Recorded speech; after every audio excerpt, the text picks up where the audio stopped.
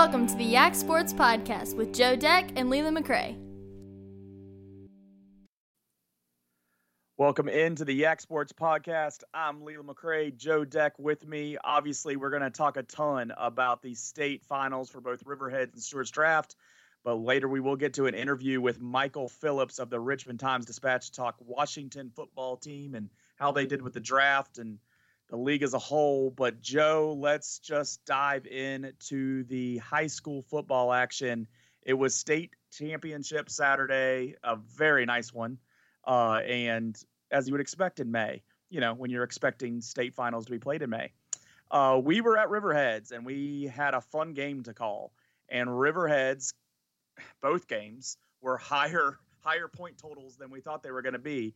But the game we were at, we thought Riverheads favored, probably could win. If there was a team that was going to pull away from the other, it was going to be Riverheads. But I don't think either of us saw 65 points coming. If you would have told me Galax scored 29 points, I'd have said, yeah, that's going to be a tight game. Riverheads just went off. They've scored the most points they've scored in a state championship game, I believe playoff game as well. And it was just offense everywhere. Yeah, if you would have told me Galax scores 29, I would have said, might be looking at the streak being broken here, because I would have thought 29 would have been enough to win. So, and I think that's credit to Riverhead's offense and the kind of output they were able to have in that game. A lot of it coming surprisingly through the air. Bennett Dunlap 3 for 3 touchdowns. Can't get more efficient and better than that. So he had a great game. A lot of them on play actions. I think there was one that wasn't play action, and he rolled out, and his guy was still. It was the 18-yard pass. He was open in the end zone. So. Roberts, yeah. For Riverheads, I thought the offense played well. Defensively, the weakness that I thought they had was the one that showed up. Yeah. It was in the air, but for whatever reason, they threw the ball 43 times, and I'm looking at that and I'm like, oh God, did they go to the air enough? But I think the problem was they didn't complete enough of them. Some of them were drops. Some of them were broken up. There was one stand out to me. There was one crucial pick in the end zone that I think really killed them. If they don't have that interception, if they don't have that interception and they get the touchdown there, I think at that point in the game, it would have been very close still, and would have been interesting to see how Galax could have done. But after that pick, Riverheads goes down the field in short order, scores a touchdown, and it just kind of felt like at that moment, like for Galax. Yeah. So I think Riverheads is better than Galax, and by enough. I think the score. I think them giving up 65 kind of inflated that just a touch. And I think that was just the way the game played. I think if those two teams play again, it's not as wide a margin. We probably see both teams score a little bit less, and we probably see it tighter. But I do think Riverheads is substantially better. Like, they are a better team. I think they beat them again if they play. But I think I said it in the post game, and I said it today. I think Galax is a little bit closer to Riverheads than 36 points. I do. I think that's and I think Coach Castro said as much in the post-game interview with him. He gave a lot of credit to Galax as a team, and a heck of a lot of credit to the quarterback Cole Pickett, which I did throughout the game because I was very impressed. He's one of the better quarterbacks I've called a game for. I'm not saying the best, but one of the better for certain, and especially against Riverheads. I can't think of one better. And so, they didn't lose because of Cole Pickett. He did everything he can. He got the ball out of there. He gave them opportunities they wouldn't have had without him playing so well. That 8-yard completion to the near side of the field might have been the play of the game, because if he's sacked back there, you're closing up shop right then. And that gave him kind of a new life on that drive. And, it just still didn't work out from there, but that was such an impressive play. Without having the play-by-play in front of me. Very good. Yeah, without having the play-by-play in front of me, I think, ironically, that's the drive they ended up throwing an interception in the end zone on. But, but I hear you. No, I thought it was the best pass too, because in the moment when the ball gets snapped and it gets past him, I know you're pro Riverheads. I'm glad Riverheads won. I was rooting for a close game. And so, for me, when I see the ball trickling past his feet, I'm like, oh, damn it. But he picks it up and he throws it off his back foot to a receiver for an 8-yard gain, and I was just like, wow. And Coach Casto mentioned it in the post game. You and I both talked about it in game. Cole Pickett's a really great quarterback, and we saw that. We knew that coming in because I think last year at Salem, I would have loved to have seen that game if he wasn't throwing into the wind, and that was the only time they were throwing, because I think that Galax could have, maybe won that game last year. I agree with something you said earlier on Galax isn't, 34 points worse than Riverhead's. I think, or 36 or whatever it is. But they, I think if they play again, I think if you play this game 10 times, Riverhead's probably wins 9. I think the majority of the games are within 2 scores, probably. I'd say this is definitely an outlier. I don't think Riverheads wins by this much every time they play. I don't think it's most of the times they play. I think what killed Galax was the interception, and then just not being prepared for Riverheads to throw the ball. And it's that simple. Each time Riverheads went to throw the ball, kid was wide open with nobody near him. So, and what was awesome about that is that it really read that Riverheads was at least a step ahead of Galax in the game plan, and maybe 2 steps ahead. Like, they think we're going to do this, we're going to do this, and it might even been a step further than that. Like, we were really ready for what they're going to throw at us. We know what they're going to do, and which surprises me to a degree with Galax, because a lot of these coaches are the same. I know it's not Coach Dixon, but a lot of these other guys are around, and Riverheads kind of came out and exploded for the win at Galax in a state semifinal in 2016. And it was with a pass. It was 2 passes to Ridge Stokes down the middle of the field. Same kind of dump pass, and him getting away, getting behind everybody. That got him there. So I'm surprised that wasn't in their minds a little bit more. And I can't just put it on the coach that he didn't have prepared. Maybe they talked about it this week and the kids didn't execute. But either way, it looked like they were lost multiple times on that, right over the middle pass play. So I think coaching stood out. And in this series between these 2 teams and the previous games, I think coaching stood out in those as well. And it was much more of the chess match and the what one coach did and what the other coach did to respond and how this coach came ready. But I didn't look at this one as much as a chess match, is that just Casto was more prepared this time. And then they executed better. Some version of that preparedness was in Riverhead's favor, and that by far was the difference. And I think you saw 34 points in the second quarter. Yeah, I think you saw that in the first touchdown. Because I don't know if you remember this, I do. Riverheads calls a timeout, and I'm thinking, wow, a timeout in the first quarter.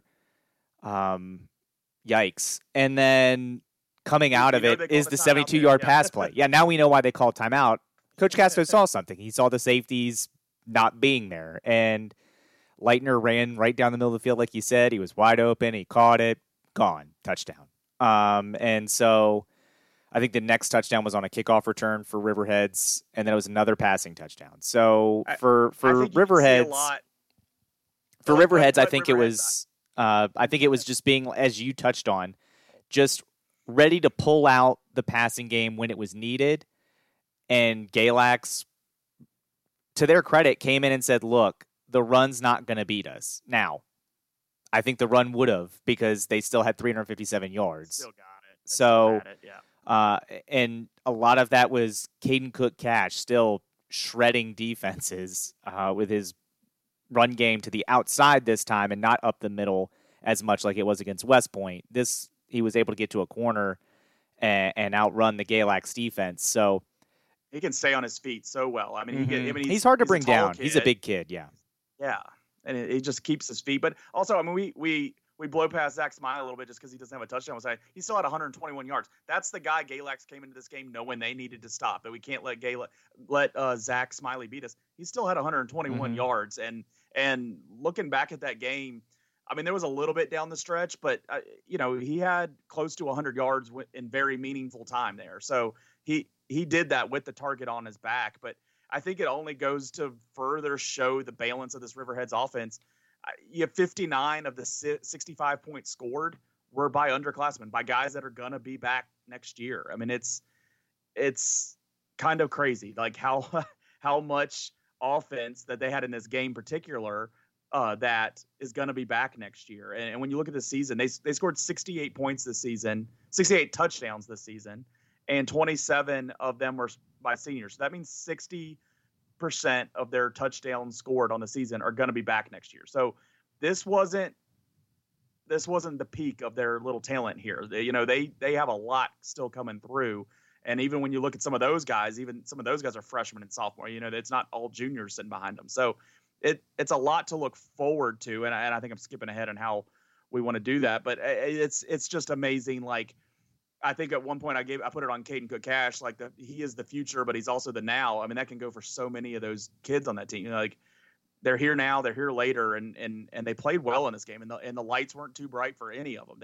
They all came ready to play, and I'll tell you what, Caden Cook-Cash looks like a veteran back there, picking up the kickoff, not freaking out. It didn't go well up until the point he picked it up, but then as Coach Castro was quoted, that's how we planned it, which is a smart butt answer to that kickoff return. But he does pick it up, and he doesn't freak out, and he gets behind his wall. He goes to where his blockers are, and he trusts. He doesn't just run straight back or fall down on the ball. He picks it up like a veteran. And then his touchdown run later in the game was another veteran run. Just watching his blockers, using it, and then keeping his feet and getting to the outside is just, he's so good for such a young age.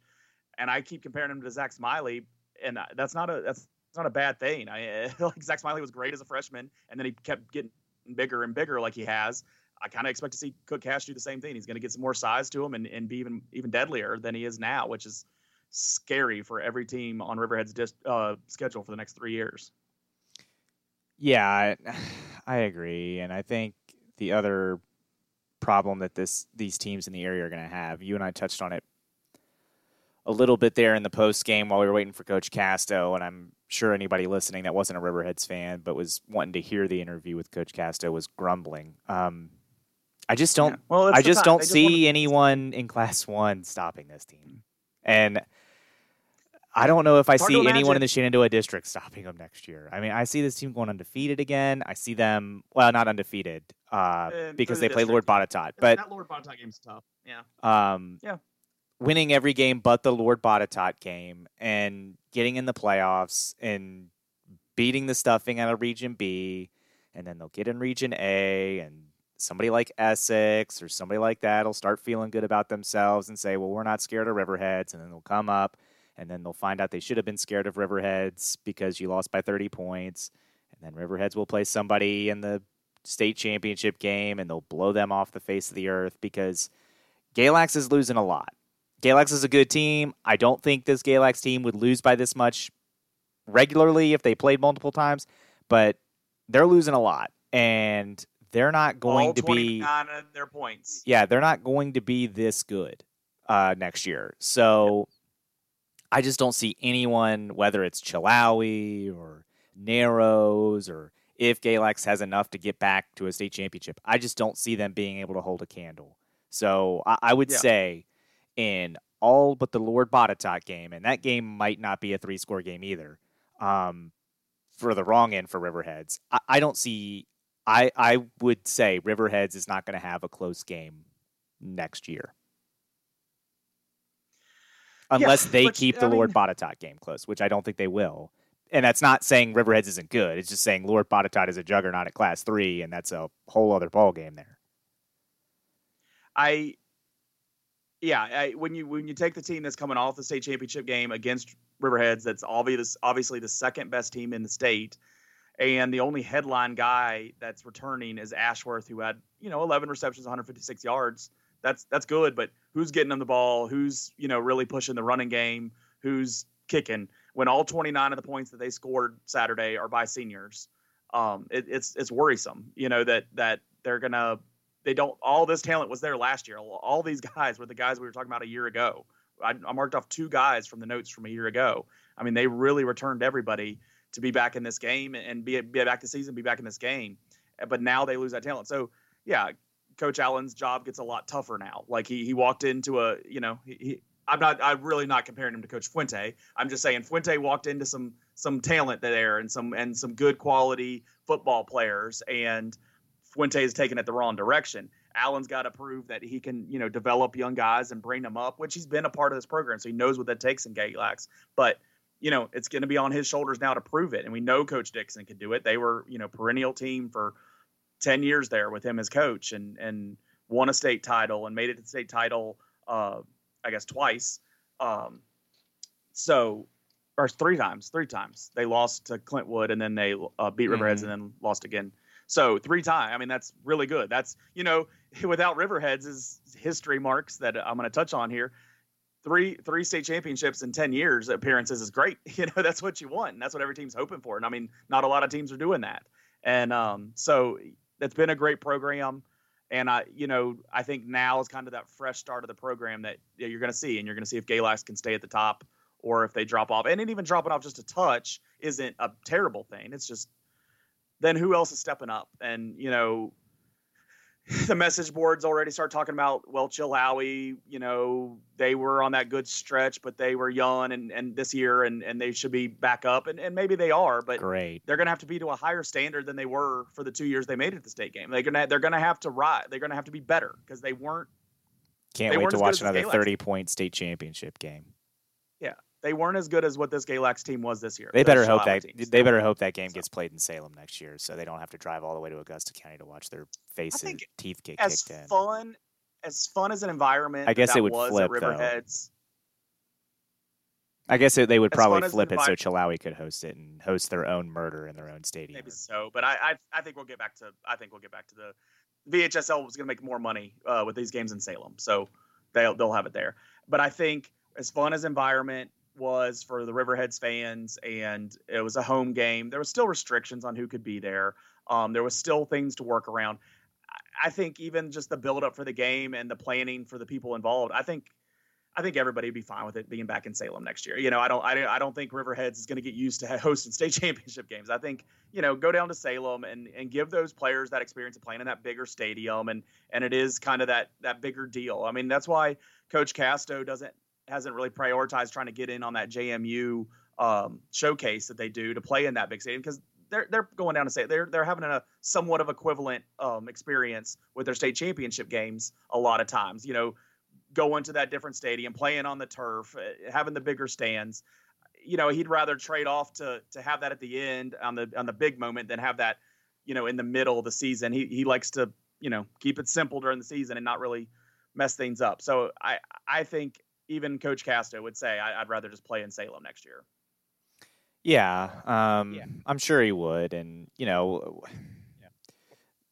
they'll be there. If that's where the state championships play, they'll be there, and they'll play Chilhowie or whatever other school. If it's Chilhowie, I mean, just find a good steakhouse in Salem and sit there and enjoy the game. You don't need to watch your kid or your friends get just absolutely beat to death by Riverheads for a third time. What's scary is, look at Narrows. They had a really good year. I don't know I think they had like a senior quarterback and stuff. So Narrows rose up this year. Maybe they stay on a trajectory. Giles is coming down. No. And Giles has a long history of good looking football teams. They've dropped off that mark since then, but maybe they're able to rise back up. So there's teams to talk about. We'll talk about them in the fall, and we'll start seeing who looks better. But you're going to have to get to a heck of a. I'd like to see Riverheads play Appomattox. That's what I'd like to see. That'd be awesome. They used to come and play in the Jamboree at Riverheads, and they play each other, in August, and they were competitive. It was kind of on the front side of Appomattox. I'd like to see it this weekend. It'd be fun. I mean, it'd be closer than what Riverheads has faced in these playoffs. I mean, they beat teams 58-14 in the playoffs. This was the best playoff run they've had. I didn't think they could top. Was it 16 when they ran through everybody and then played Sussex Central in the final? I thought that was the best playoff run that we could probably see out of them. But this year just absolutely crushed the competition. When the season got its hardest, Riverheads was playing their best, and they peaked at the perfect times. Game 7 through 10, they played their best football. I mean, they weren't beating the local kids as bad as they beat these playoff teams that are supposed to, be winning their regions and playing in state playoffs, as we've seen these last 2 weeks. It's just Riverheads ran right through them. So just the biggest difference in this game specifically was the turnovers, the interception in the end zone, like you said, the fumble, and then the fact that Riverheads had none. That Riverheads just held on to the ball. That's just all the momentum stayed on Riverhead's side. There was no time where Galax had momentum and then 2 plays later still had the momentum. Every time Galax even had a hint at getting momentum, then there's a kickoff return or there's 2 plays and a touchdown. Like it was just Riverheads did so good there. So we kind of touched everything with Riverheads, everything. We gave Galax credit. The history, obviously we previewed it last week, but now they've done it. The 8 overall state championships, 5 in a row. That is a record in VHSL for 5 in a row. And it's a hard record to beat because I guess Appomattox has 2 in a row now, and they're the only one active with consecutive state championships. So, no one's going to break it for the next couple of years at least. And Coach Castro will break his own record next year, but yeah. Well, Riverheads will break. Yeah, they can extend it. But, this isn't an easy record to break. So this is something that really could stand for a long time based on what we've seen out of the VHSL for the last 40 years. So just Riverheads just might be sitting there for a long time. So, yeah. I mean, I guess it stood out to me today, 34 points in the second quarter. I think I knew that when we called the game, but today it just stood out. Like they had more points in the second quarter than they needed to win the whole football game. That's just a heck of a little run of points right there. Yeah, second quarter's where it got all right. Stewart's Draft and Appomattox. We thought that game could be close, and it ended up being. But we thought it would be close and maybe in the 20s to give Draft a chance. But they had their opportunities, but their defense just did not come up and stop Appomattox like we both said that we thought they would. Appomattox scored 48 points. And if you would have told me Appomattox scores 48, I said then Stewart's Draft gets beat by 20. But nope, they had 41 of their own, and they had their chances. They had the ball in the fourth quarter with a chance to go down and tie the game. That was after Pooch kicking it, getting off a kid's face mask, and then they have the possession. So it was an incredibly exciting game.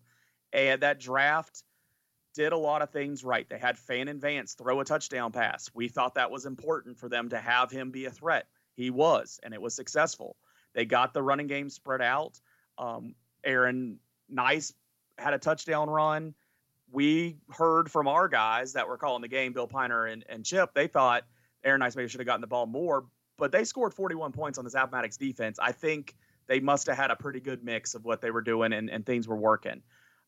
Special teams played an incredible role in this game, both sides, as Joel Howard had a kickoff return touchdown. But then also Appomattox. I thought if Appomattox scored on the special teams, that would mean Draft didn't have a chance. No, Draft responded with special teams play of their own and overcame mistakes. So I was really impressed that Stewart's Draft was able to score in the 40s and really be in this ball game. This game was kind of the opposite of the Riverheads, where Riverheads went crazy in the third quarter with 34 points. This was the third quarter. This was after halftime. Both teams, one team scored 20, Appomattox scored 20, and Stewart's Draft scored 22. So it just got crazy in the third. In the second half, later in the ball game. So I'm proud of what Stewart's Draft was able to do. I wish they could have gotten over that hump and brought 2 titles back. Yeah, I wish they could have won 2, but Stewart's Draft was very much in this game till the very end. They got Appomattox. You will remember this last year, Leland. One of the reasons that last year Appomattox, they ended up putting them away in the end, and the final score was not indicative of that game. But that game could have been over a lot sooner if Appomattox hadn't been doing some things that I guess are just Appomattox things, where when the game could be in hand, throw the ball, just run the clock out. Yeah, you just throw the ball for no reason because they did that. It resulted in a turnover. Draft ends up scoring, getting a field goal, and then getting the ball back on and I might be getting the order wrong here, on the pooch kick that bounced off a kid's face mask, and they got the ball. But Draft just couldn't get that touchdown they needed there at the end, and it's frustrating. And you're right, we did hear that Chip and Bill would have preferred to see Aaron Nice get the ball more, but it sounds like they put 41 points on Appomattox. Yeah, they put 41 points on the board, and it sounds like they spread out the offense for the whole game, and I think that's why they put 41 points on the board, because you showed that Fannin Vance is out there. He can throw the ball. And I think, for Draft, having 370 total yards of offense on 70 plays is good. That's good. The defense, didn't give up all 48 points, but 48 points is probably not something draft expected to give up. If you would have told, just like you said, if you say Appomattox scores 48, you say draft loses by 20. If you tell me draft scores 41, I'm like, holy crap, they killed Appomattox. Like I didn't think it was going to be possible for Appomattox to put up 48 points. They did. So and again, not all on the defense, but they put it up. Some with defensive scores and big plays. That's what I'm looking at these scoring plays. It was a 60-yard run, a 44-yard run, 49 yards pick and scoop and score. So a recovered fumble in the end zone. So it's just back-breaking plays. 80-yard run by Lawing, a 46-yard pass by Lawing. So every single one of their touchdowns, it looks like here, long distance except for one on a 17-yard pass from Lawing to Booker. The rest of these are, categorized in the big play, either huge yardage or a defensive touchdown on a fumble recovered in the end zone. So it unfortunately for Stewart's draft, the one big play didn't kill him. It's, 5 or 6 big plays that when you total them up, 5 or 6 big plays are going to be hard to overcome, and draft came up just short. Yeah. But it's a great 2 or 3 season. Big plays kill you. Yeah. It was a great season for draft. I know it ends just short on your home field, and that's got to be frustrating. And I know those kids are frustrated, and Coach Floyd's frustrated by that probably. But I will say this Stewart's draft team came into this game with a lot to play for. They gave it all they had, and they came up just short. And losing to an Appomattox team is not some sort of embarrassing loss. It's not something to be ashamed of, and the fact that you kept it as close as you did is impressive. And you were, like you said, you were in the fourth quarter, and you had a chance in the dying moments of the game to get into that end zone to tie or maybe go for 2 and win. If they could have scored, I would have loved to see what Coach Floyd's decision would have been there. I'm a big proponent of going for 2, so I would have loved to see if Coach Floyd would have done that or not. But they did it against Riverheads a couple weeks ago. Yeah, well, they should have. He took that chance. He took that. I think you do. If you're in the state championship game and you have a chance to make sure Appomattox doesn't have another chance with the ball, you do it. But regardless, you didn't have that opportunity. But Stewart's draft's going to be graduating a lot. It's going to be interesting to see what they can bring back. Not everybody's leaving, but they are graduating a lot. I'm very interested to see how Stewart's draft comes back together for next year. The biggest hole that I'm worried about, and then not saying they're doomed, but just that what Joel Howard does for them. Mm-hmm. He's able to do a lot of different things, come in the jet motion, get you that speed to the outside, also make those special teams plays, the deep threat. I want to see who they have in that role early next year to understand what I'm thinking Stewart's draft is going to do. I think that's an important aspect of their game. As much as we said Fan and Vance needed to be on the field this year to give them that deep threat, that spread the ball threat out. Well, Joel Howard is who he's going to get the ball to with something like that. That was the other side of it. So Fan and Vance will be back. He should be more confident with what he's doing. The coaches should have the confidence in him. And you have Aaron Nice back, and that's one of the best running backs in our area. Back again. I mean, it's incredible. You have a good kicking game back. So you're just going to have to see what can fill in. I'm not saying Blake Roach and Dustin Fitzgerald are just easily replaceable. I was just saying, to me, losing them on the defensive side of the ball is the bigger concern. They're good running backs, where I was turning it. But you lose Fomby, you lose Roach, you lose Fitzgerald. Yep. Those are 3 anchors of that defense. Last year was you lose Casey Branch. He's the leader of that defense. Now it's like, hey, you lose your leader, Watkins, and then the next 2 guys up. Yeah, and Watkins. So it's like you're taking the core of that defense, and now that's gone.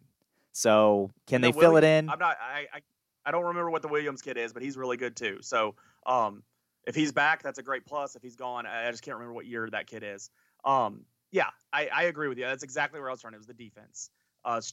Their defense is what we had confidence in the playoffs, and why we thought they'd make it to the state finals, because their defense is just going to keep these other teams from scoring, and it doesn't really matter what they do on offense. They're gonna win because their defense is good up until the Appomattox game, and then that got really taken out the window, and here they were, still had a chance to win. So that just shows you just getting yourself in these positions is half the battle, and then you can still set yourself up for success. So I think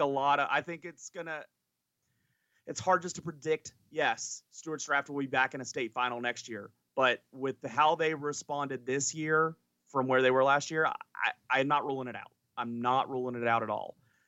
On the other side, and this is where the Appomattox love is going to come, they got a lot coming back. They got the Lawing kid back. They got Penix back. They got Walker back. All those kids scored touchdowns. They got the Irvis David kid back, who is really good on special teams. The only reason he's not talked about more is because Tez Booker was the man on special teams. That's really the big name that they're losing, is that Tez Booker kid. And all those other names I said have impact on both sides of the football. So this is also an Appomattox team that just reloads. And as much as we give Riverheads that credit of, you kind of don't worry about losing the guys, even though you're losing a Zach Smiley that's an all-time leading rusher for Riverheads. You just expect Riverheads to kind of reload. Harrison Schaefer was a really good running back. Riverheads reloaded. Logan Moore was a really good running back. Riverheads reloaded. Like, you just expect that Appomattox to give that same kind of credit to. When you win 5 of 6 state championships, they're reloading. And so I would, if I had to bet on one of these teams being in state final next year, I'd bet on Appomattox, and no disrespect to Stuarts Draft, but just seeing the big names that are going to be back for that team that had a huge impact in this game, but all season as well, it's just hard. It's hard to imagine someone knocking them out sooner. But 2 years ago, we saw it. They got knocked out before they got knocked out in the region final. I think it wasn't even the state semi, but they weren't in the state final the other year when Graham won it. So it's possible, but it's just hard to imagine at this point. I will say, if you're comparing Appomattox and Riverheads, who has the better shot of making the state final there, I'm probably putting on Riverheads, but that's more saying something to the competition than I am about these league teams. So yeah. Class 2 is going to throw some shots at Appomattox. You're going to get Graham. You're going to get Radford. You're going to get teams down that way. Union, those teams, if they get any better than they were this year, that's a threat to Appomattox. And then there's Stuarts Draft. If Stuarts Draft can kind of put themselves back in this position, can they ride Aaron Nice more and, fill those holes in on offense on the running back, see what they can do. So I wouldn't have thought it. I really wouldn't have predicted them to be back in the state final this year, just knowing who they lost with, especially when Will Jones transferred, with their quarterback gone, with the Casey Branch gone. Like, I just wouldn't have just assumed it.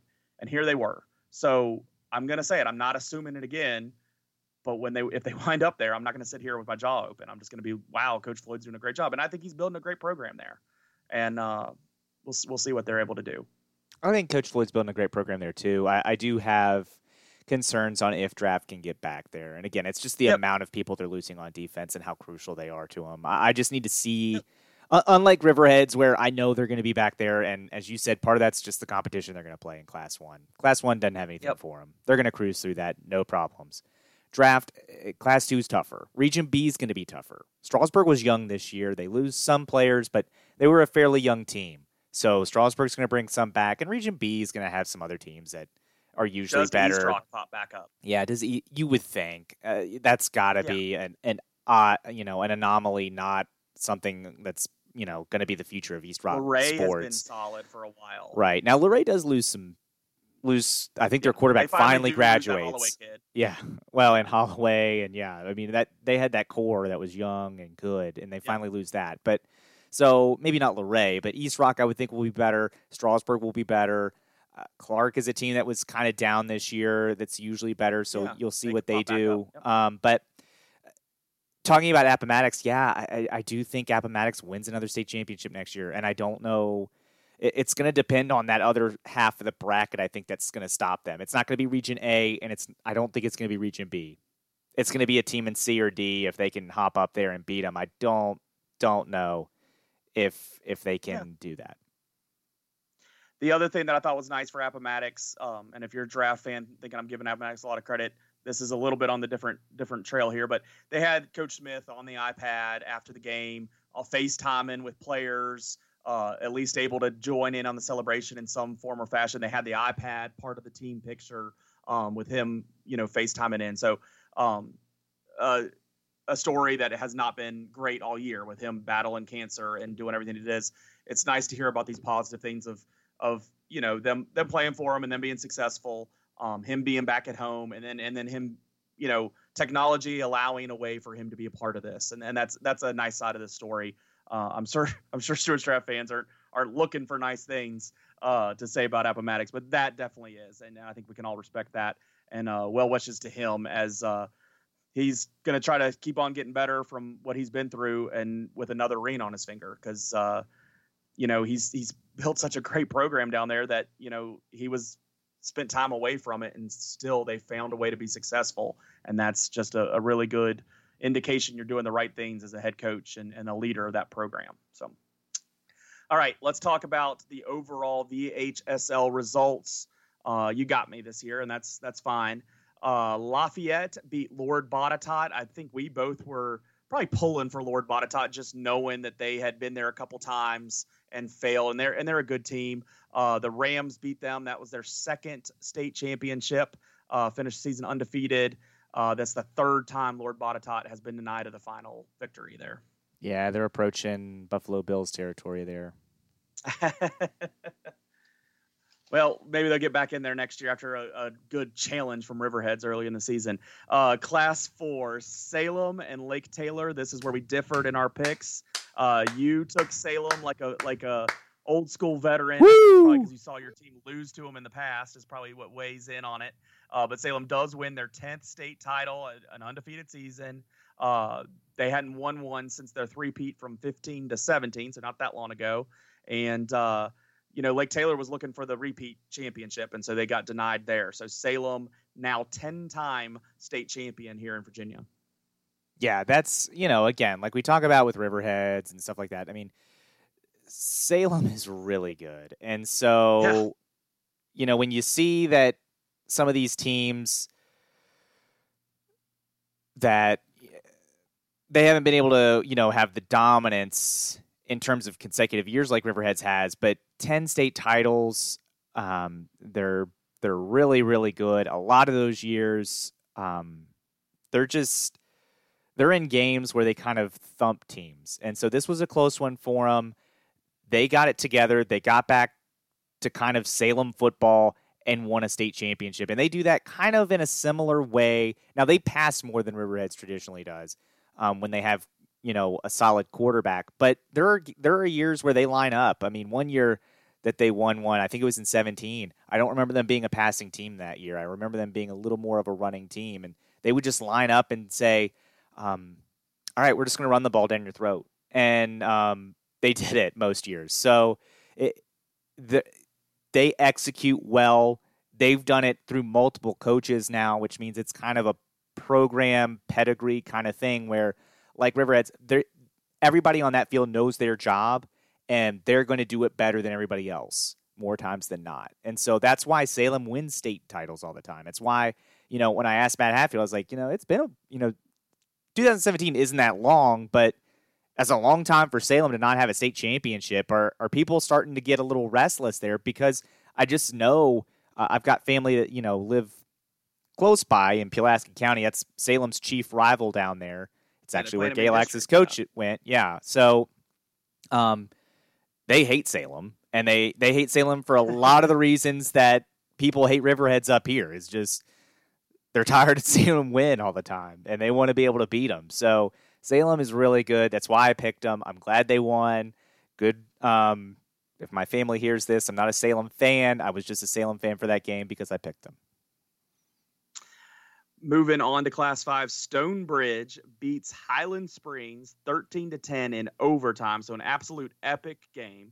The Bulldogs finally get over Highland Springs. It's the fourth time they faced each other in that state final.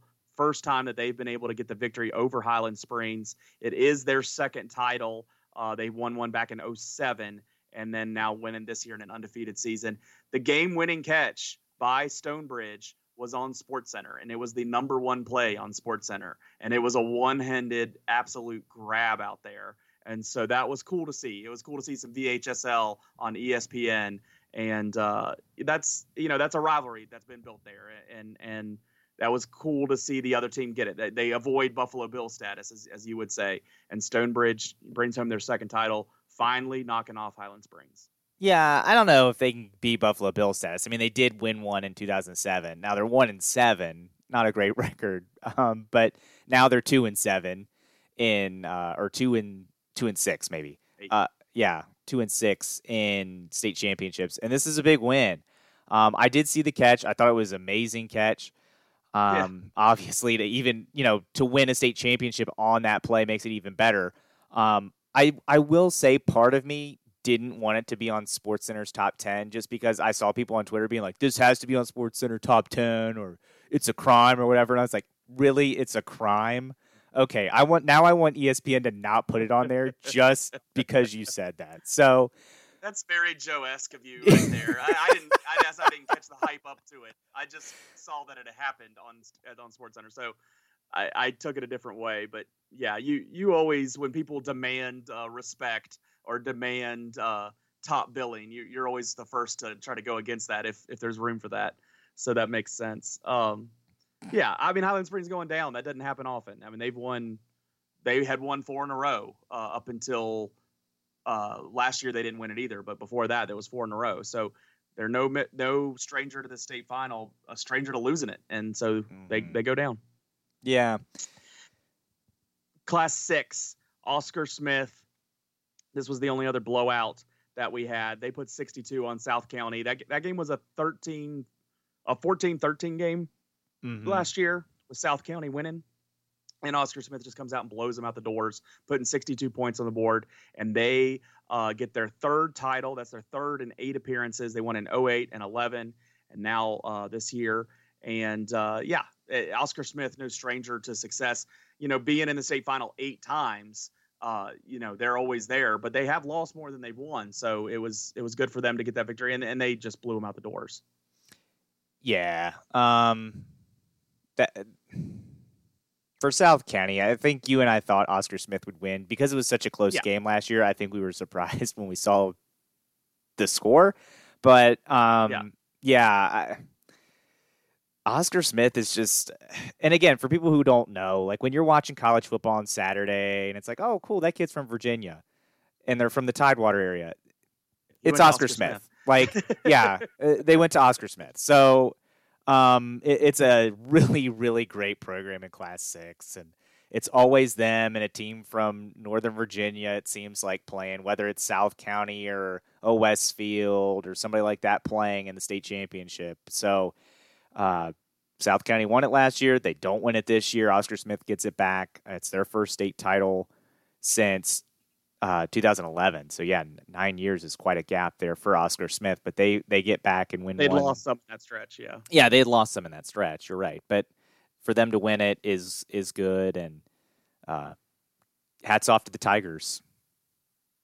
So that was the only rematch that got flipped. There was 3 rematches in the VHSL State Championship Saturday.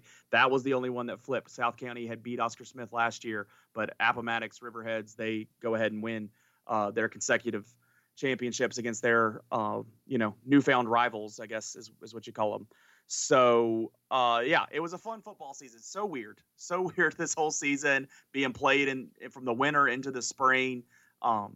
The temperatures, honestly, down the stretch, I kept thinking, it's going to get warmer and warmer. We just got some of these cold weekends, these last few weekends, but it kind of got made up for this last Saturday. I mean, it was just a perfect day for any outdoor sport, and it was.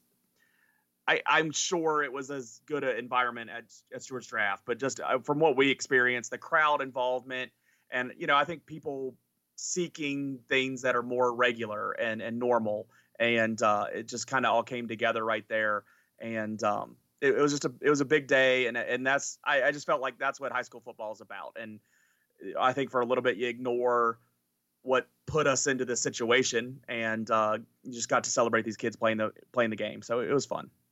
It was fun. I'm ready for it to be normal. And by that, I mean, football's in the fall. State championships are at neutral sites. Hopefully, everything in the world is good enough for it to be. Yeah, hopefully things keep improving. More vaccinations keep happening. New cases keep going down. Deaths keep going down. And it allows that in the fall here in a couple months in August. But or a few months in August. But it was nice and it was different to have state championships local. But I like when we have 2 teams playing, I like being able to call both. So selfishly, I hope it's at a neutral site so we can. Yeah, so definitely. definitely selfish. I did not like there being a state game with one of our local teams and me not calling it. Definitely didn't like that. No offense to Chip and Bill. They did a great job. They did. Handling everything over there. But I always like being a part of it one way or another. And luckily I've been in the same seat for all of these state championships for Wilson, for Riverheads, for Stanton, and last year for draft, not this year for draft. And so it's been a good opportunity. And I want to get back to where can be normal. So moving forward to college football, the other local football that was happening this weekend, they played North Dakota and they won on Sunday evening 34-21. The Johnson quarterback seems to have rebounded from a lackluster performance against VMI, and he had 251 yards and 2 touchdowns. Dukes move on to face Sam Houston. It's not the state of Sam Houston anymore, apparently, and that's been corrected on Twitter multiple times. But Sam Houston will host the Dukes Saturday at 2:30 on ABC. That's a national semi. This is where Riverheads, JMU's ranking or seeding in these playoffs. This is where it finally kind of affects them here, where they'll have to go on the road. And everybody thought they should be a 1 or 2 seed. They weren't. They were a 3 seed. And so now they do go on the road in the semifinal. But hey, JMU Duke fans, when they won it, the last time they won the national championship, they had to go on the road on a semifinal to do that. And so there's an opportunity, business trip time.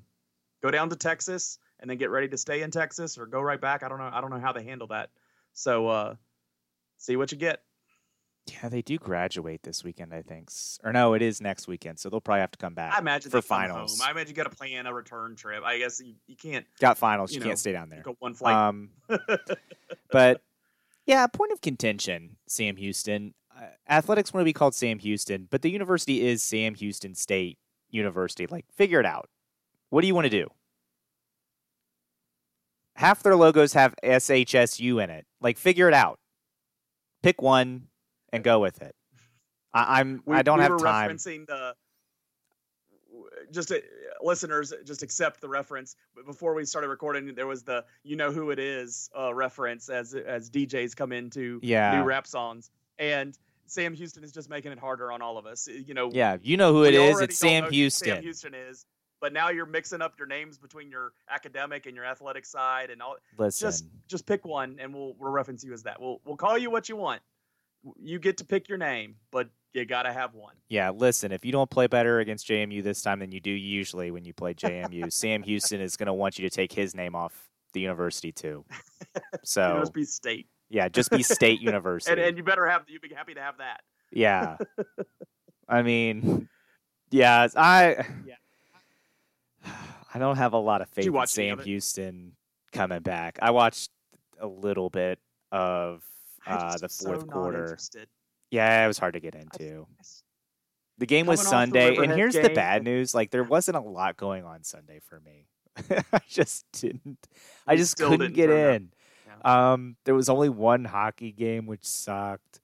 The NASCAR race apparently was exciting. I missed that. You know what I did Sunday? I ended up watching Kansas. I can cut that thing on. Well, apparently we missed a lot of great restarts at the end. But okay. Well, the race was less than I think it was like a half second difference between first and second. I mean, yeah, Mr. Okay. Don't be boring for the last decade, and maybe I'll be. Yeah, here now, I hear you. I didn't watch it either.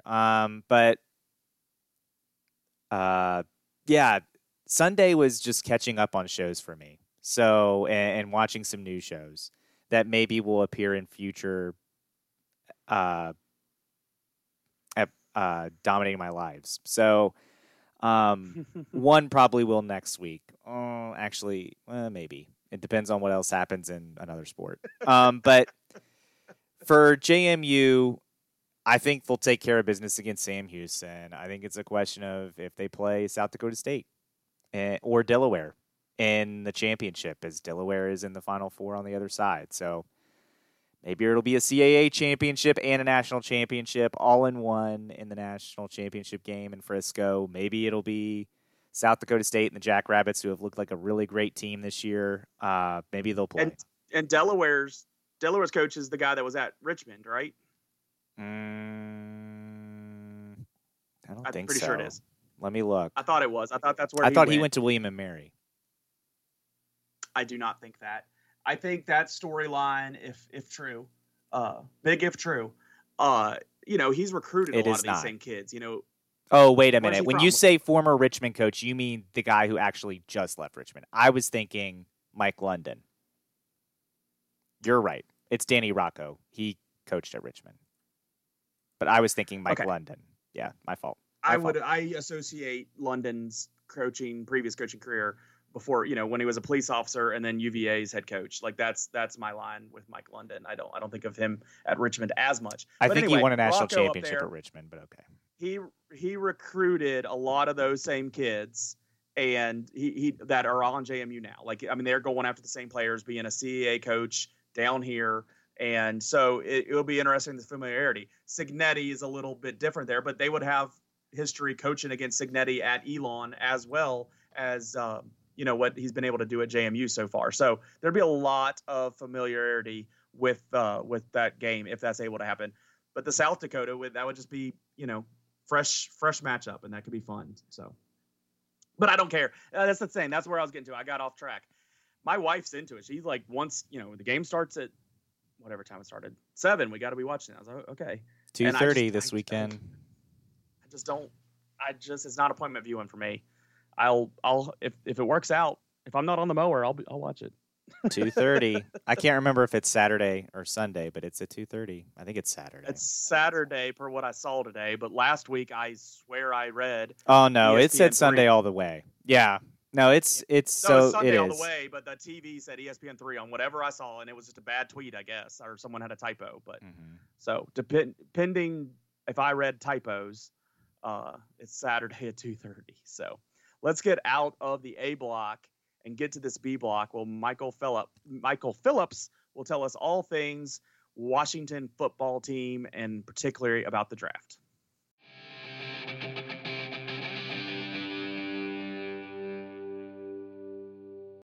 All right, next on the Yak Sports podcast, we have Michael Phillips from the Richmond Times-Dispatch, his third trip on to the Yak Sports podcast. Michael, thanks for coming on with us. Well, third trip through the rotation. That's when pitchers start to figure out the hitters. So we'll see if I can hit these out of the park anyway. We'll see if we can try to slide one by you here, but I think fairly easy enough questions. We're talking draft, and having you on to talk Washington football team like usual. I want to hear your general thoughts on the draft for the football team. Yeah, I think they had positions of need, and they addressed those, with quality players who were available when they picked. I think that's a winning formula, and they took players that, are tough to project, which is a lot of guys this year because of the pandemic, because of how everything shook down. But, they did not reach with any of their picks. So, sometimes you have to do that to get the guys you want at the positions you want. But they had quality players available at the positions they wanted for appropriate spots. The one time you'd say they forced it would probably be round 2 going offensive line there with Samuel Cosme. Again, though, they needed an offensive lineman, and he was a quality one who was available. Of course, there were lots of folks who had other guys ranked ahead of Jamin Davis, but there's no disputing his talent. His ability lifted him into the first round there. Lack of a quarterback, of course, is something we'll address, I'm sure. But, in terms of the actual selections they made and what they meant, I think they got good value for their picks and filled the positions in need. It's all you can hope for.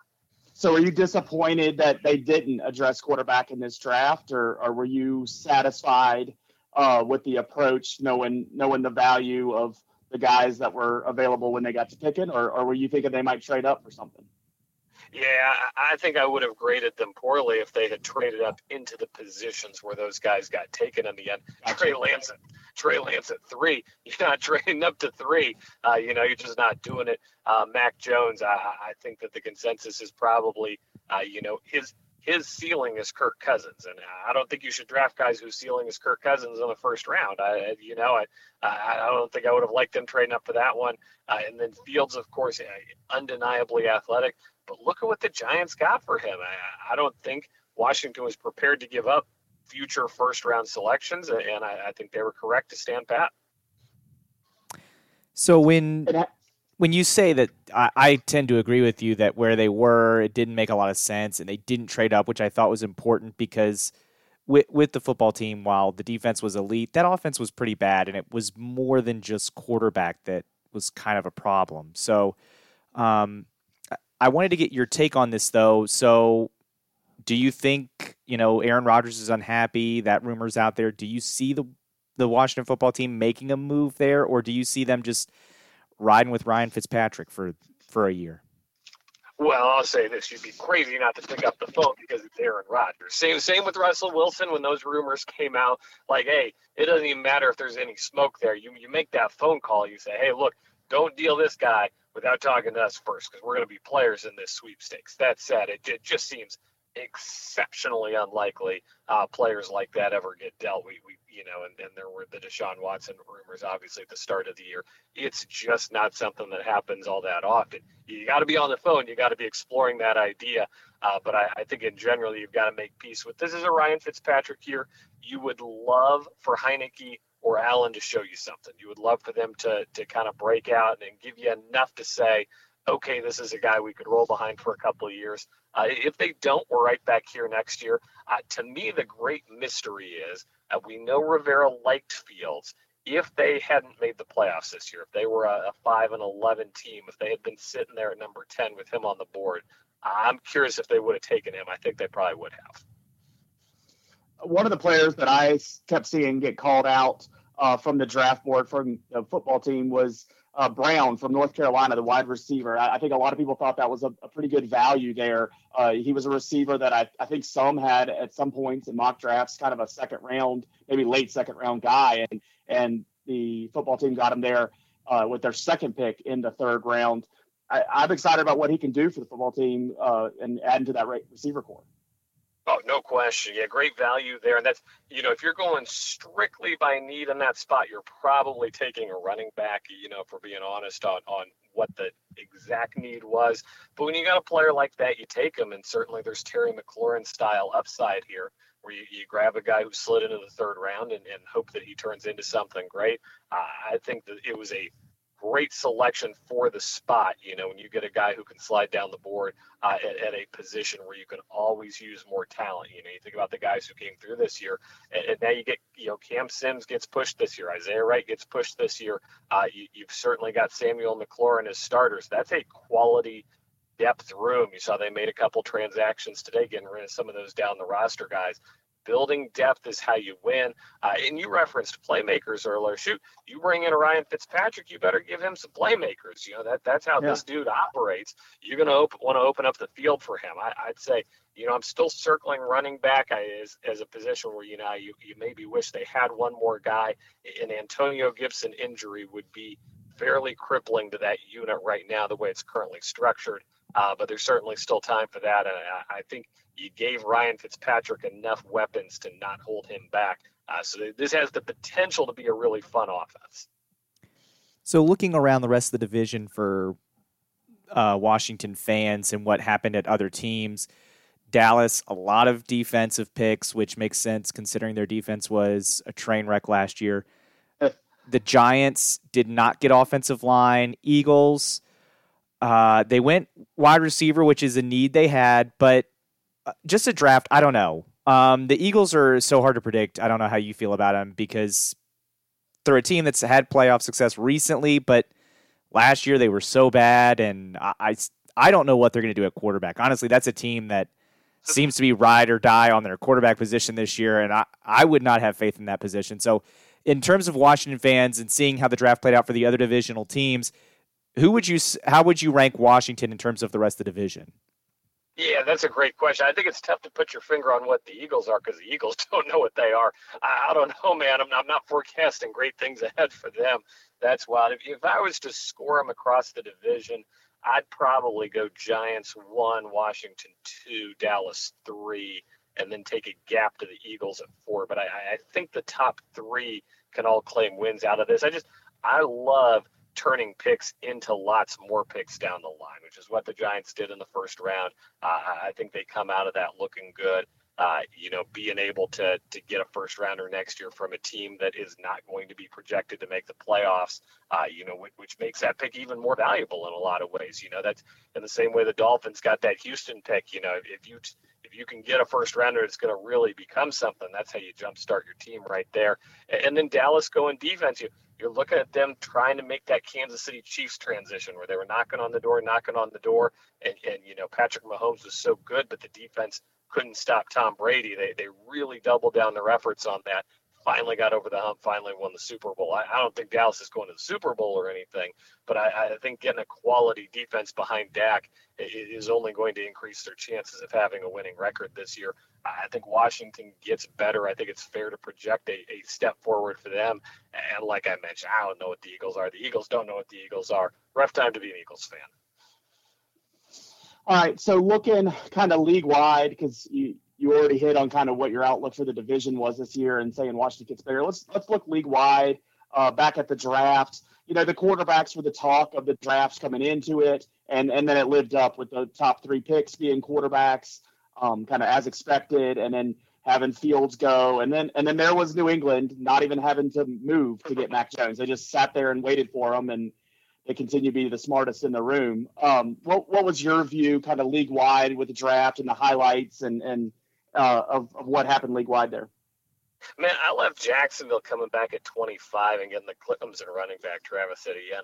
I think that was just a tremendous way to teams are so scared to take a first-round running back right now, deservedly so. The numbers say don't do it. But because they already had Lawrence, they had the freedom to do it. Look, you talk to guys down at Clemson, they'll tell you this was actually the best player on the team, not Trevor Lawrence. Obviously, Lawrence was always going to go number 1, but they got a tremendous talent coming back, too. Already have the chemistry, a college-style coach in Urban Meyer. I think they got a lot better. I'm scared of the New England pick. I certainly not trading up was a win for them.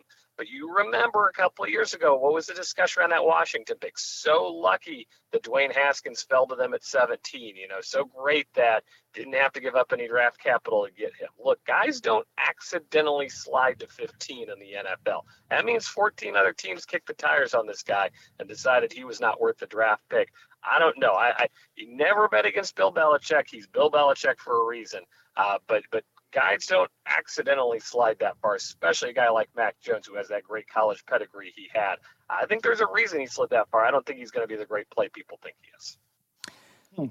So let me ask you, out of these 5 quarterbacks taken in the first 15, who do you think is best set up for success when we're looking back at this draft class when it's all said and done? That's a great question. I think Justin Fields ends up in an interesting spot in Chicago where it's a team that probably should have been a lot better than they were for the last few years. So maybe the keys are already in the ignition there, but I don't know that they have a plan or have a cohesive strategy or anything. So you'd always rather end up in a functional, well-run, perennial winner franchise, which is your Mac Jones situation. I think Trevor Lawrence just has all the talk.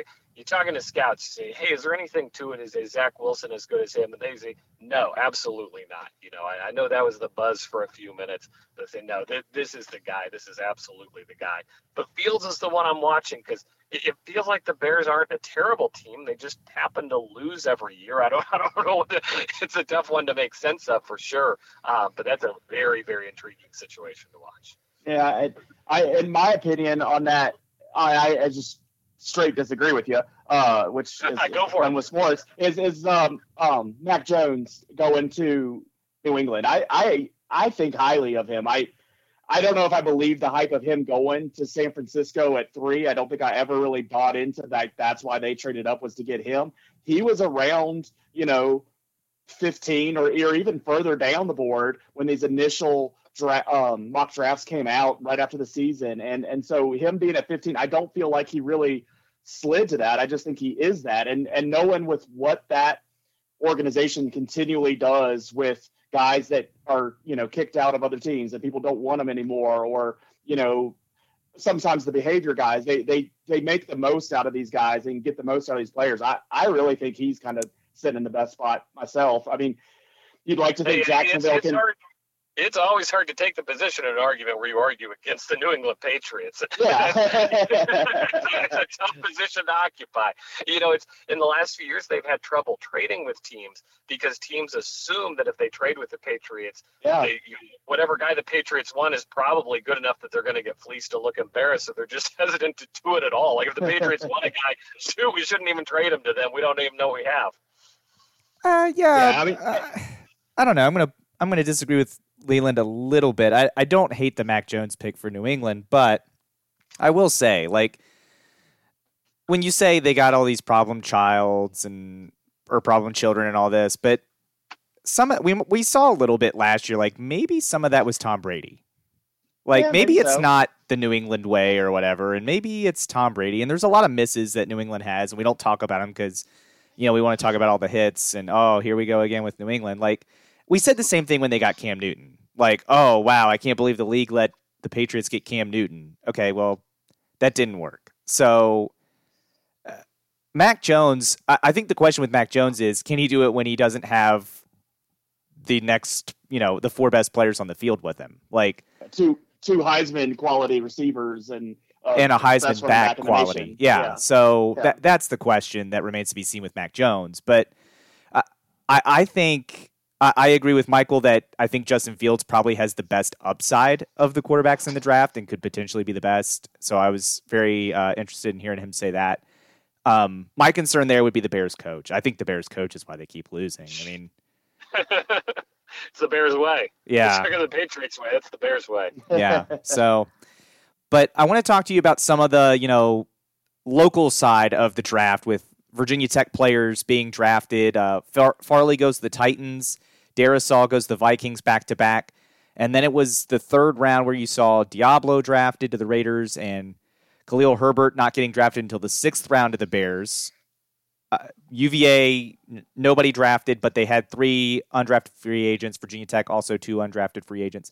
What did you make of the draft in terms of the local, college teams there in Virginia Tech and UVA and the people who were picked up? Yeah, I didn't list the Vikings in my winners, but I think the Vikings are a winner.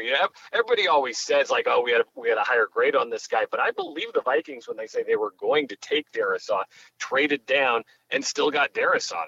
That's a win right there. When you could turn your pick into more picks and still get your guy. Look, talking to Darrisaw before the draft, the comp that kept coming up in my mind is Brandon Sheriff, just in terms of work ethic. Putting his nose down and being just strong as all get out. I think he'll fit in very well there. I think he was an excellent pickup for the Vikings. So I think there's a lot to like there. Farley was a fascinating case. I heard on draft morning from somebody who said, we're kicking the tires again on Farley in case he's available on day 2. They just got the sense that there was going to be this massive slide from Farley.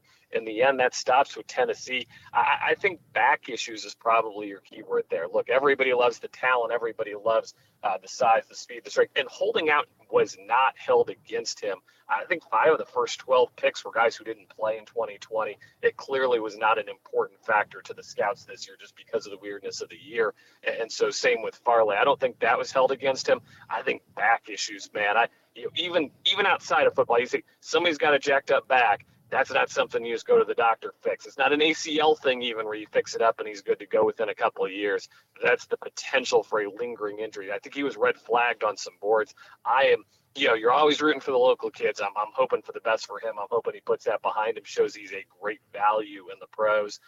And then Herbert, too, you're always rooting for an all-purpose guy. Those are fun guys. He set the Tech record for all-purpose yards. Hope he gets some opportunities to make some plays, get him in space, get him on special teams. Guys like that are just fun to watch, so I'm rooting for them. I'm curious what UVA's long-term prognosis is on NFL guys, because obviously Broncos got them humming a little bit. I think they've had a couple winning seasons, chance to get higher star recruits. I do wonder if under Bronco they're ever going to be a program that spits out 4 or 5 NFL guys a year. It doesn't seem to be exactly who they are with his mentality. So I want to ask you with Khalil Herbert, because he didn't go to the 6th round. He was one of the best backs that played this year, in my opinion, in the country, and I was kind of surprised to see him drop all the way to the 6th round. Do you think, you said not playing didn't hurt Farley, but do you think the amount that Herbert was used at Virginia Tech, at Kansas even, hurt him in the draft because NFL teams see a lot of wear and tear on him? I think that's a really astute question. I think, I haven't asked anybody. I haven't asked anybody specifically about that. But running backs, man, you get a little bit of wear and tear on those tires. That's not viewed as a good thing. I think you're absolutely right about that. I would be very curious if teams view that as a potential negative instead of a positive. The numbers that he put up. All right, so the schedule comes out May 12th, and I know you're going to follow up on this draft, and I'm sure when the schedule comes out, you're going to have some articles on that. But to get you out of here, we always like to ask, what are you binge watching? What outside of sports, what's entertaining you that our listeners need to know about? And whether it's a TV show on Netflix or even just a standard TV show, what have you been watching, or what are you looking forward to seeing? Yeah, man, I'm up for all 3 hours of that schedule release show. I love the schedule release. Go ahead. I'm that guy. But it's fun to look at and see the matchups and see everything that's going to happen. And 17 games this year. We got even more to break down, and hopefully they're all relevant and we're not slogging to the finish line. Man, I'm thinking back to some of those 3-13 Mike Shanahan years. Like, I can't imagine adding another week to that misery. Like, nobody. I'll shame myself here. I'm very late to the game. I just saw Ted Lasso recently, but man, that was an excellent television program. I don't know if you guys have seen that. I think everybody's seen that now. I think I was literally the best person. Hey, Mr. Guy with 3 kids over here has not seen that yet. So, I haven't seen it yet either. You're not the last one. Yeah, I haven't seen it yet either. I need to, but I haven't. Yeah. We've had high school football going on in our lives, so that might be what's holding us up. Man, Highland Springs the other day. Oh, what a heartbreaker. Yeah, but they've won plenty. That's I don't feel like it's so bad for them. Yeah, when you've won 4 or 5. Okay, I'll buy that. That's great. Well, Michael, it was great having you on here, and we look forward to having you on again. And it'll be, I'm sure, in the fall we'll get you, and once the season gets going, or maybe previewing the season, since all things Washington football team, we'll be glad to have you. But thanks for coming on today. I'll be looking forward to it. Thanks, guys.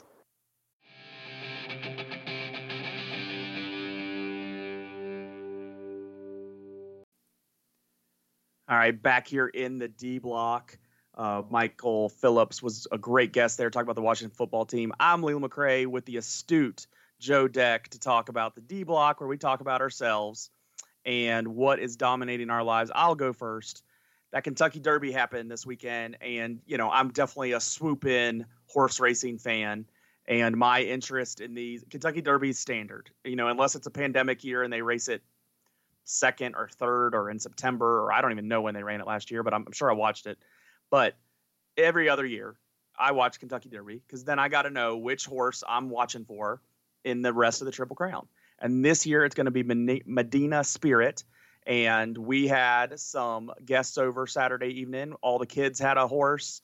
All the adults picked a horse. And so we were screaming at the TV, and it was a lot of fun. And it just reminded me, I love that horse racing exists for this swoop in ability. Like, you don't really have to watch a lot of horse racing to still get a good enjoyment out of the Kentucky Derby, to watch it a half an hour before they race, watch it happen in 2 minutes, and then until they go to the next thing that's on NBC, watch it out, and then you're done. And you don't have to think about it again for 2 more weeks when they race the Preakness. Like, it's just an easy sport to swoop in on, and it's always a good time. The atmosphere around it at the track always seems so much fun. But even, there's been years where I've been in restaurants, and all of a sudden for those 2 minutes, you get everybody in the restaurant looking at the bar TV, screaming and yelling, and it's completely okay, and everybody's into it, and people are celebrating, and for nothing. No one's putting money on it in the restaurant. They're just, I guess, the horse right, and they take out. Back then they weren't. Nowadays maybe you are with the technology. But my kids were just super pumped that they're racing for the horse, and my oldest is picking a horse based on what color the wrap on the horse is there. She likes teal, so she was rooting for the teal horse. It's fun like that, and it's nice to have. It reminds me of how awesome sports are, that you can get these communal kind of things happening, but also that horse racing just lends itself to so easy to just pick it up day of and leave it. It's just as quick. And I'll tell you what, if Medina Spirit doesn't win at the Preakness, I won't care anything about the Belmont Stakes because all my interest is that Triple Crown. Nope, clown. Yeah, it is. The Kentucky Derby is great. And unlike you, I've never been in a restaurant during the Kentucky Derby. I can't imagine not being. It was an Applebee's. I can't imagine not having, like, I know when the Kentucky Derby is. I know where I'm going to be during the Kentucky Derby. It's on a couch watching it. And depending on who I'm with watching it, depends on, whether there's an adult beverage around or not. But watching. The reason we went to the restaurant we go to is knowing there was TVs there. Like we were there. We had Nope. It's a sit down. I usually sit. This year was different. This year I sat down in front of the TV with like 30-ish minutes before post time. Usually I'm there hours for me. Before post time. I'm watching some of the lead up races. I'm watching all the coverage I can, hearing about these horses. And then our family used to just between each other put $1 on your horse. If nobody wins, it carries over to the next one. And then. So you're rooting for your horse or nobody's. Yeah, exactly. So that's awesome. Then this year, again, a little different because, Saturday was work day this year. High school football day. Yeah, so, but had some people over. We sat down. We watched the Kentucky Derby. I had multiple bets to win. I had some exactas, some trifectas. Didn't hit on those, but I did. And here's the part that when I saw it, I was like, I should have just trusted myself. First bet was Medina Spirit at 12-1. And I was like, I should have just went with it.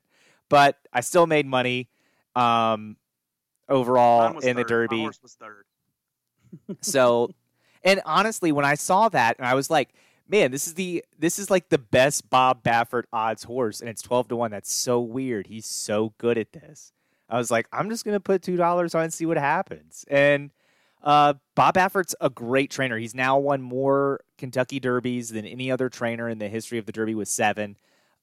And he's not done. I mean, really, it'll just he'll quit when he wants. Years, isn't it? Yeah, he'll quit when he wants. And I did laugh when he's like, it's great to win because you never know if you'll be back for another one. And I'm like, I just laughed. And I was like, yeah, like no one's going to hire Bob Baffert to be their trainer. Okay. So he ends up winning again as a trainer. And look, it is the most dominating trainer in the history of the sport. He's great at it. And it's exciting. Like you said, the Kentucky Derby every year is an exciting thing for me and for my brother and my mom. And this year was the rare year, as well as the year before, I guess when they ran it in the fall, but where we didn't get together. And that's just because I had a radio thing. And then my mom, of all people, was not thinking about it being the first Saturday in May when she planned her trip. I think she was, because the days the trip started in April, she was like, oh, it's April. It's the week before the Derby, but Saturday was May 1st. And so she was freaking out, but I know she got to a TV and saw it. So usually we're all together watching it, and it's exciting, and I love it. I'll watch the Preakness in 2 weeks, and regardless of how the Preakness turns out, I'll watch the Belmont. So I get into it for those 3 races. I'm not really I don't watch a lot of Breeders' Cup or anything like that, but I'll watch. I've been to Charlestown. That's fine. But I'd really love to go to a Kentucky Derby someday. So maybe I'll, strike it rich and be able to go one day. Or just, become best friends with Aaron Rodgers if he gets traded to the Washington football team. I don't know. We'll see. All right. So what is dominating your life? I've been putting this off for a few weeks because I had to talk about hockey and soccer.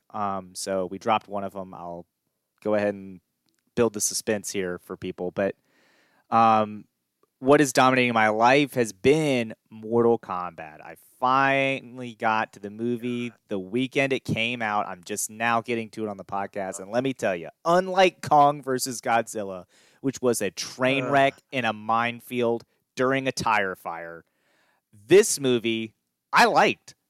I liked Mortal Kombat. And part of it was probably because I'd saw the original, because I hadn't seen it before. So I was like, oh, I should probably watch this. So it was on Peacock. I watched it. It's okay. This one told a little more of a story. It wasn't the traditional, like, oh, they're in a tournament and they're fighting. There was like a backstory going on, and the backstory wasn't terrible. I kind of liked the backstory, and I appreciated the movie. Definitely not for little kids. There are some very, very, very violent scenes. But if you're looking just for a dumb action movie and you don't mind a little bit of violence, and by a little bit, I mean a lot bit, then sure, watch Mortal Kombat. It's pretty, I enjoyed it. It's not going to win an Oscar, but it's, really? It wasn't bad. I look forward to the Maybe sequel. Special effects? Come on. Now, I will say this. If you watch the original, because the original's also not terrible. I enjoyed the original okay. Not terrible. That's the new Joe standard. Gotcha. Do not watch the sequel to that, though, which is it's on HBO Max, called Mortal Kombat Annihilation. If you lose a bet, that would be a great bet. I didn't make it past 10 minutes. I watched 10 minutes, and I was like, you know what? No. And I stopped.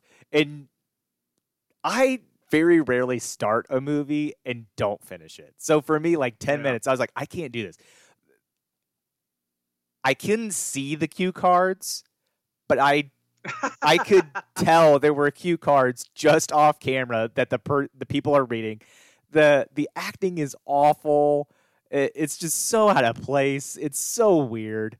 It was a bad movie. That's a great bet to make. If it's like, you know what, we don't want to bet money, but we want the loser to, have some kind of punishment. Suffer. You have to watch Mortal Kombat Annihilation, start to finish.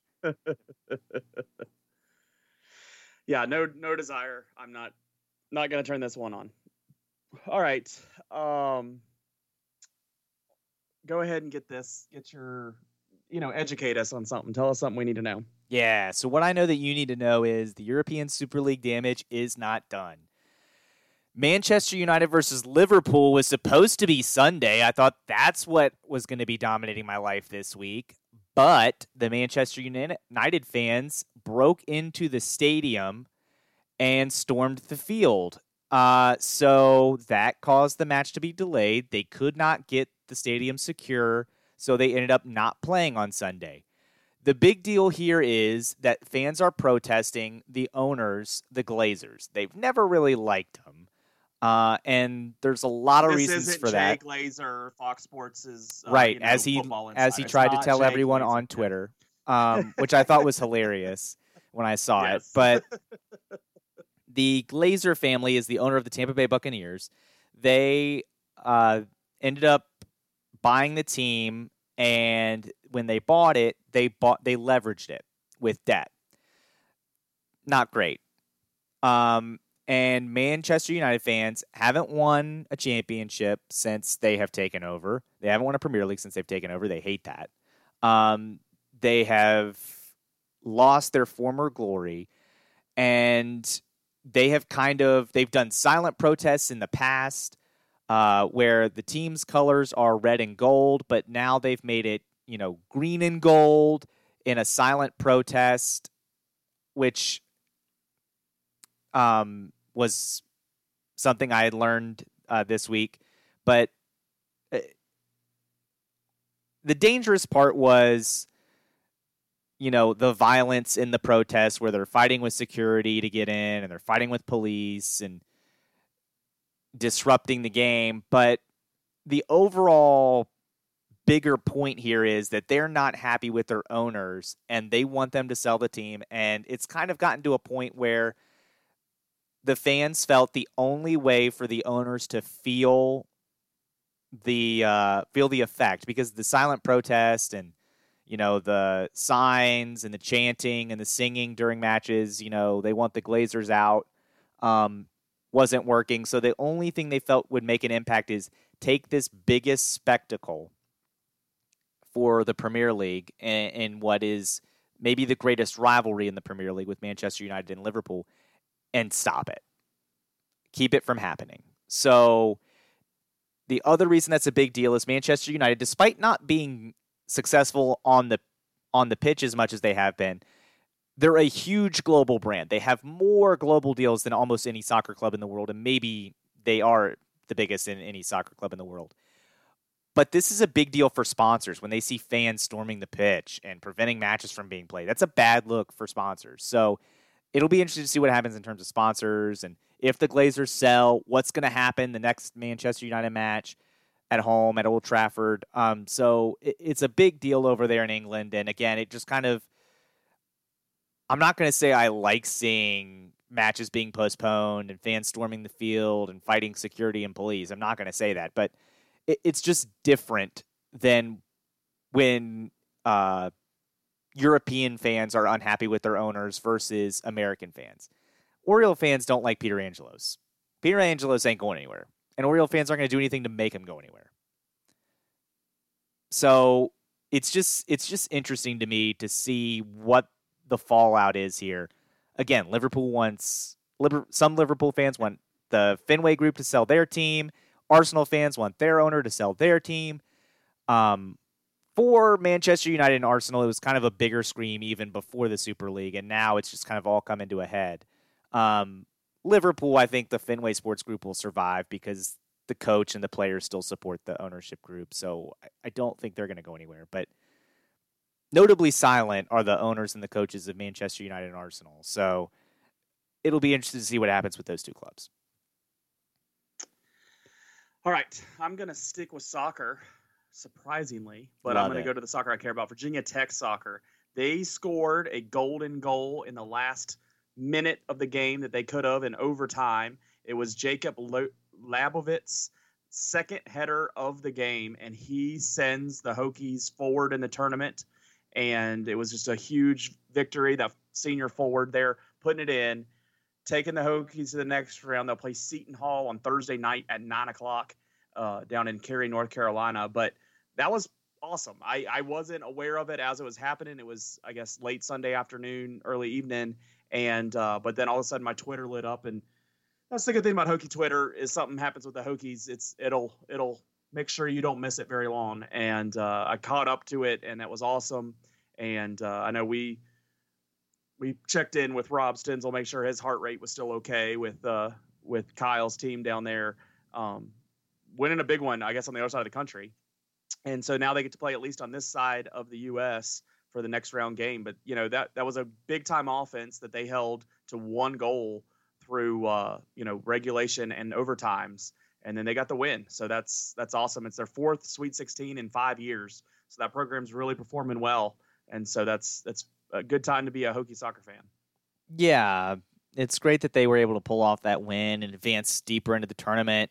I was looking, I know JMU was in it, but the fact that they're not tweeting about it, I'm guessing they didn't win. But it's great to see Virginia Tech advance, and hopefully their soccer team finds a way to beat Seton Hall. It's going to be a tough matchup, but I'll be honest, I didn't watch it either, so I don't have a lot for this. JMU lost 2-1 just like yesterday. So, well, okay, they just fell to UCF. But yeah, good for Virginia Tech, and hopefully, yeah. I don't know anything about Seton Hall. I wouldn't expect that there's some soccer powerhouse. So, I guess I'll get proven wrong or proven right. Again, this is going to be another one of those things. I wish you hadn't said that because now part of me wants them to lose, but. Who do you want to lose? UCF? No. Because you said, well, Seton Hall's not some powerhouse or blah, blah, blah. Like, kind of like I don't expect them to be. Kind of like if this doesn't make it on Twitter, it's a crime. Like, now I'm going to be like, well, you know what? Now I kind of want. I would just say, I don't know enough about this to know if Virginia Tech's going to be able to win or not. They're this deep into the tournament. I think it's the Sweet 16, Elite 8, something like that. I don't know. I don't even know where we are in the soccer tournament. And I do, obviously with Kyle being on the team, I want him to win, but I haven't followed that closely. It just hasn't been on my radar. So with hockey going on and I haven't watched. Too much going on right now. There is. Everything no being thrown in high school sports going on. I just don't have time. And so I have to pick what I'm going to watch. And unfortunately, this has not been one of those things. So it's harder for me to keep 16, up. So we know that. I said that with what I said. Oh, so I didn't know that. I must not have listened. That happens sometimes to both of us. I was less astute in that moment.